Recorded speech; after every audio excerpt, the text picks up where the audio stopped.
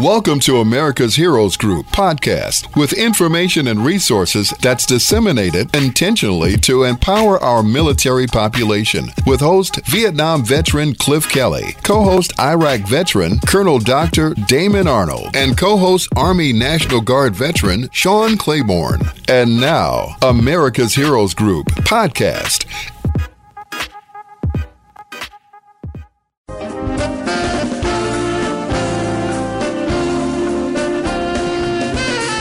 Welcome back to America's Heroes Group, our roundtable mental health matters with our partner NAMI, Contra Costa. Today is Saturday, August 6, 2022. August is National Wellness Month. You heard our host Cliff Kelly during the break. I'm Sean Claiborne, the co-host. Our executive producer is Glenda Smith, and our digital media producer is Ivan Ortega of Scouts Honor Productions. And we have our partner on the line, Gigi Crowder. She's the executive director of NAMI Contra Costa in California. NAMI is the National Alliance on Mental Illness, an advocacy group founded by family members of people with mental illness. So we're going to talk about the new implementation of 988, the hotline that is there to help people who need mental health support, that need to talk to somebody. You can call 988 now to be able to get some kind of person on the phone who can talk to you about any mental health crisis as you're going through. How you doing, Gigi? I'm great. How are you? Pretty good. Wonderful. So what can you tell us about how this is being rolled out? So July 16th, things went live, from what I understand. So what's going on with 988, and how is it helping people across the country? Well, basically this is replacing the National Suicide Prevention Hotline, which was 10 digits and pretty difficult for individuals to remember. So now when a person dials 988, it will take them directly to crisis counselors. And it's kind of rolling out differently across the nation, depending on the contracts the state or the municipalities have with the 988 vendors. But it's wonderful to have a suicide prevention and mental health crisis counselors available to talk to people when they're in that place where they need support. So was the old hotline defunct now, or is it routing the calls to 988? So if you call the old number, what happens? It would route the numbers to 988. You can either speak live or you can use that number for text messaging as well. And that's the thing I think is really cool. And I'm not sure if that happened on the old number, but being able to text somebody if you're having a crisis or want to talk to someone, you can actually do a text as opposed to talking to them. Yeah, the chat lines and the text messaging are really available for individuals that don't necessarily want to expose themselves as easily, and they might just be a little bit more, timid about live voice. Often when individuals use the chat line, the trained counselors will ask them once there's been a level of comfort reached if they would like to talk one-on-one, because sometimes it's not as intimate when it's a text. But younger generations prefer texting over live calls, so it's great to have both options available. And do you know how it's been received so far? How has 988 been launched? Was the launch smooth? Was there challenges? Well, so far, I was on a national call about it, and the number has generated a lot of attention. Most news media have picked it up, and it's doing exactly what it's was designed to do. For ease, law enforcement officers are now able to offer that to individuals as well. Instead of being the first responders, they can now say, it sounds like you would benefit from calling this number. It's so much easier than the 10-digit number. And then we're finding, because of COVID, that many people just want a place to talk. So it's been received well, and there has been an increase in activity on that line now that it's easier to remember.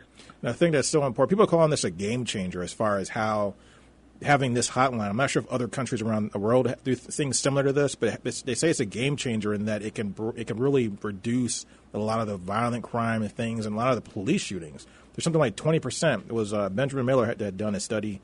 He's a psychologist. He was on NPR, and he did a study. And he created a foundation called Wellbeing Trust, and he reported that 20% of police officers or the police are responding to their police calls 20% of it is because of mental health issues. It's not even something like violent or somebody's breaking in. It's a mental health issue that could be solved by a counselor.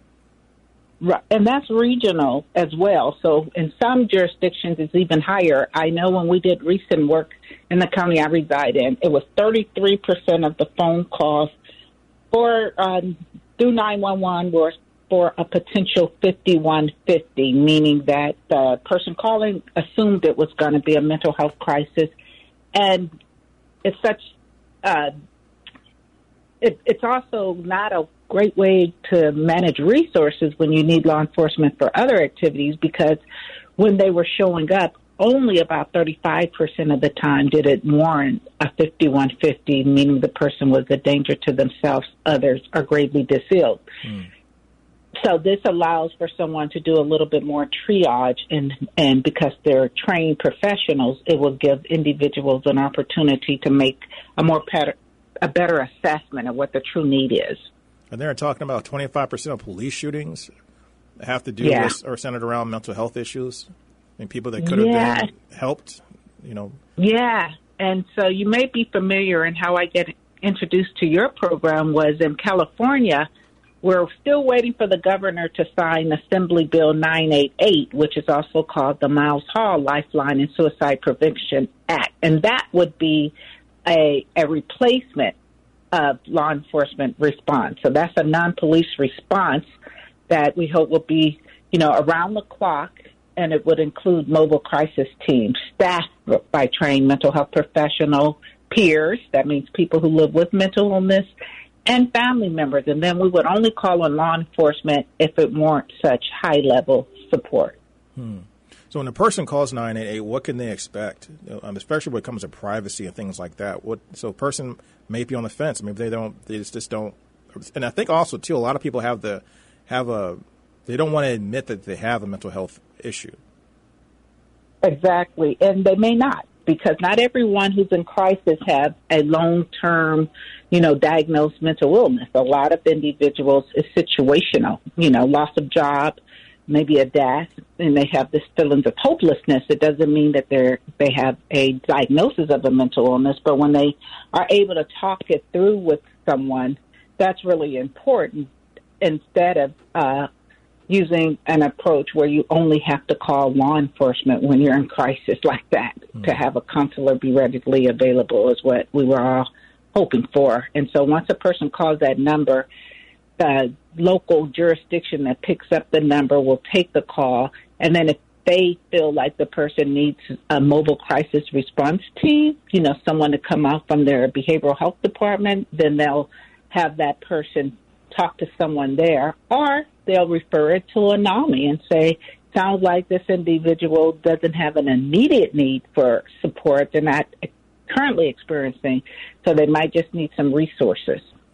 So when you encounter or get the call, how do you respond to people with mental health issues when you're involved? What do you do to help them? Well, one of the first things is just kind of go through how they're feeling right now. Sometimes it's because an individual is starting to feel some of the symptoms of their illness. They may live with schizophrenia, and they're starting to get some of the symptoms of being paranoid. And sometimes it's as easy as suggesting they go get their medication filled, because it will alleviate some of the symptoms. Sometimes we do need to tell them that they need to, go into the emergency room. And we are so focused on involuntary commitments, but there's also individuals who can voluntarily go into the psych emergency services when they're in distress. It doesn't happen often that a person recognizes when they need that, but when they do, we support them to get there. We might ask them if there anyone in their family or a friend that we could talk to help them with getting there. But mostly we're giving out resources and suggesting tools that the individuals could use to de-escalate any situation they may be in. One thing I appreciate is I'm starting to see, like on social media, but also in just regular, like, primetime television, commercials even. I mean, you have athletes stepping out, professional athletes, like Simone Biles, for example, the gymnast, You had the swimmer, Michael Phelps, who actually came out and said, I actually get counseling because of what's going on in my head. People speaking up and saying, hey, there's a lot of stuff going on in the world. It's okay to talk about it, and encouraging people to get counseling, get real professional help to try to solve some of these issues that might be going on in their mind. And just like any part of your body, like if you have a sore muscle in your arm, or if you have a sore leg, you go to see somebody to get treatment. We have to do the same thing, and also really understand and learn about mental health, because health is not just in your body, but also in your mind. Exactly. It has really benefited individuals for, well-known figures to help people understand that it's a medical condition and that it could impact anyone. Has nothing to do with intelligence or weak character. It's all about what's happening in the individual's brain. And so reducing the stigma by educating people about what mental is, and just as important, what it's not, has really helped us get more conversations about mental health and wellness and what a person might need to have in place to be able to live a better quality of life despite living with a diagnosed mental illness. And one of the things also that seems to be coming up more and more in our lexicon and our language about mental health is PTSD, post-traumatic stress syndrome. Exactly. So that being said, how do people recognize? Because it seems like we're getting to the point where we're realizing that it's more widespread than what we give it credit for in the beginning. Like, it's not just a military thing; it's actually a civilian thing as well. People that live in violent neighborhoods are being diagnosed this way.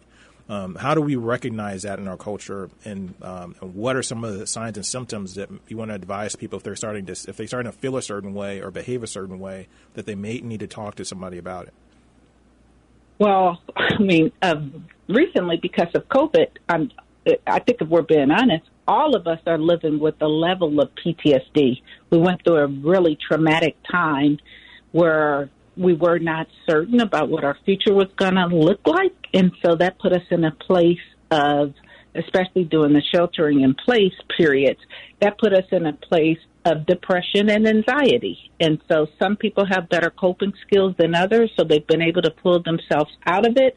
Many people that I speak to, and even these are close friends that don't have a diagnosis of a mental illness, are pretty honest about the fact that they're still not so much worried about death because of COVID, but worried about other things that are secondary to the physical parts. And so we have people who are not as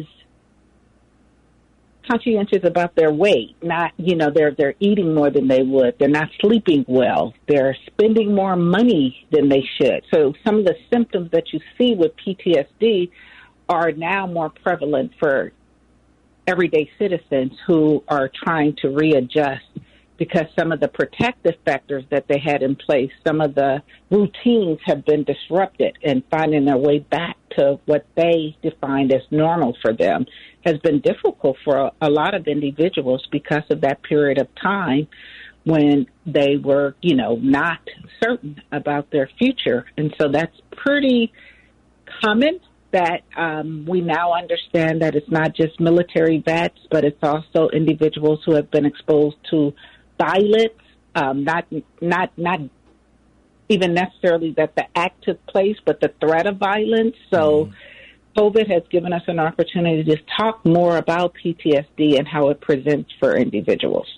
So what are some strategies that people can use every day? So people that live in stressful situations, people that or maybe they had a life-changing event that might pose a risk to mental health. What are some things you can do, like maybe exercise or meditation? I mean, what types of things can we get into our routine every day to improve our mental health? Well, we have embraced in the last couple of decades mindfulness practices. It's individualized for each individual, but we know that some people talking with others who they feel like they can trust is really important. We, as a community of individuals, probably don't breathe enough intentionally, and we don't breathe deep enough. So we tend to stay in the fight or flight parts of breathing, and we need to really be intentional intentional about going deeper with deeper breaths so that we can, get the chemicals in our bodies flowing and be in a more calm space. Some people benefit from walk, some people from yoga, some people from prayer, some people from meditation. It's all individualized. What we don't want to do is self-medicate, and we're seeing a lot of that taking place. And sadly, a lot more veterans. We work closely at NAMI Contra Costa County with the Veteran Center, and they've reported individuals who have been clean and sober for a long period of time have had some relapse because of the uncertainty and the kind of enhanced symptoms of managing PTSD that they may have had before. So now you touched on my next question, which was my curiosity is that we had a couple of high-profile things happen in the media where we have an athlete in Russia who's had some cannabis or cannabis oil in her possession, and now she's going to get 9 years in prison. So when we talk about self-medication, is there an abuse? Have you ever seen an abuse of marijuana or CBD or any of these types of cannabis-based medicines and treatments? Is that something that could be abused, or is that something that is helpful? Most definitely. It is widely documented for individuals who live with mental illness already, and the brain developing. If you're under the age of 30, you likely are not going to get positive outcomes from smoking marijuana. So anyone who smokes marijuana and think it's medicinal, not for a brain that has already been impacted and could have some mental illness, is only going to exacerbate. So what we're seeing in psych emergency services all over the country is young people showing up with what we call drug-induced psychosis, and it's usually from the THC. Wow. It's not, I guess, the same marijuana that people used to use back in the 60s and 70s. You don't know what's in it. There's also fentanyl, a crisis around overdosing there, and so a lot of young people sadly have lost their lives through taking what they thought was just marijuana, and it's been laced with something. And it's been horrible, actually, the death toll of young and some older individuals who have overdosed has really risen in the last 2 to 3 years. It was on the rise, and then COVID actually caused a suicidal ideation in individuals, and so we're deeming it as an accidental overdose. But kind of like if you're taking something you shouldn't be taking, then you got to, they don't necessarily leave a note, but when their autopsy takes place, fentanyl and some other deadly chemicals are found in their body. Wow, so it means like it's really important to really see a doctor before you start putting stuff in your body. Just make sure you get, as a pharmacist or a prescription for what you're trying to do to help yourself feel better. Don't start taking stuff on your own, because then, I had no idea that people can go in psychosis for taking, weed, or for, in certain cases. A lot of individuals don't know they live with mental illness also, and so they self-medicate with alcohol, marijuana, pills, not knowing that it's causing more damage because their brains are already kind of compromised by the illness. And then you take this other substance and you're wondering how come, you're not feeling any better and your symptoms are more pronounced at that point. So we really have to do better messaging around that, especially for individuals under the age 30. Those of us in the field have always known that, but we have not done the best job of letting, individuals, in the broader community know. If you're under 30, you probably should not be smoking pot if you have been diagnosed with a mental illness. Wow, that's good information. So what do you like to see happen next? So 988 it seems like I said, it seems like a groundbreaking thing, a game changer in mental health. What's the next thing we could be doing in the industry? Well, 988 is a place for you to talk to someone if you're having a difficult time. We in California are pushing for AB 988, which would mandate that if a person calls that number and they're having a mental health emergency, they would get a non-police response, as you quoted, law enforcement is spending a lot of time responding to 5150 calls, and they're not the best suited individuals to actually determine the next course of treatment. So if we can get non-police response across the nation and have an opportunity for us to produce better outcomes, I mean, sadly, 25% of all officer-involved shootings are from individuals who live with a mental illness. So if we take police officers out of the equation of response and only use them when it's indicated we need them, when there's imminent danger, the person has a firearm or some kind of deadly weapon, yeah, we'll probably always need law enforcement. But for right now, if we can get a non-police response for those in mental health emergencies, that would be the natural next step for 988 across the nation. And how close do you see yourself, or do you see California getting to that point to get that passed? Well, we went, and I happened to be one of the individuals who had an opportunity to testify in front of the Senate. And so the Senate passed it through. It goes back to the Assembly. There were some changes that the behavioral health care directors for the state of California wanted to change, more around power and who gets to do what. But if we get it signed, and we're hoping to get it signed before September, which is Suicide Prevention Month, then we'll be in a good place. Each of the counties will have an opportunity to decide how they want to fund it and how they prioritize their fundings. In Contra Costa County, they've hired, they've gotten $20 million to start hiring and positioning themselves to be better positioned to have a program they're calling the Anyone, Anyplace, Anytime. So the A3 program and the Miles Hall crisis line. So a person will call 988. That would be the crisis line. They'd have an opportunity to get a family member, if that was the level that they needed, a peer, meaning someone with mental illness, or a counselor, a trained licensed clinical social worker. And then in one of the approaches is to go straight to the EMT, because ultimately when a person is 5150, it's an ambulance that takes them to the hospital setting. So sometimes you can cut out the police and just go straight to the social worker working with the EMT workers. My last question is, because you mentioned this, and I want to get clarification as to what this means. I think people have different definitions of mindfulness. Mm-hmm. What is mindfulness?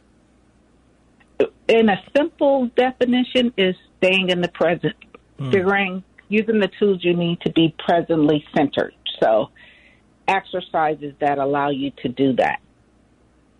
So some of it might include breathing for some individuals.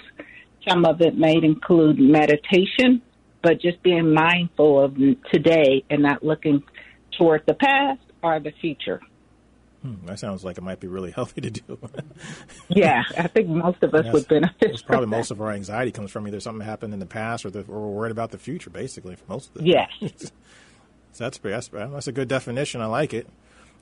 So what else do you need to tell us about 988? What else can we look forward to with this? And then you see it seems like it's a big success right now as it's being rolled out, or after its launch, which was July 16th.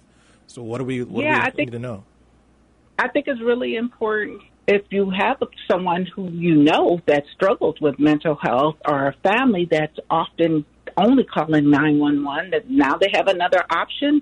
And with 988 in most jurisdictions, they do provide individuals with additional resources so that when they hang up the phone, you're not out there alone scrambling. I think 988 is, for us at NAMI, it's how a lot of new family members who are struggling with how to support their loved one who's living with mental illness are now finding out about the great resources that we have available, our educational courses, our advocacy when they need support if they have a loved one in the system, for those who are incarcerated.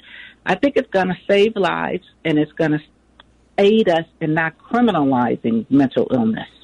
I think that's so important. I mean, and like I said, we have a lot of hope and a lot of promise in this new hotline that's come out. 988, I think, will be a game changer, and I agree with everything you've mentioned. We need to get more on top of this, and if you have anybody out there listening that need some help, need to really start to communicate their problems, things that they're thinking about, whether it's something that happened to them, what experience they've been through, call 988, get help, reach out to NAMI Contra Costa, or any place that you can get some counseling. Gigi Crowder, we appreciate you and your time. Thank you. Thanks for having me. All right.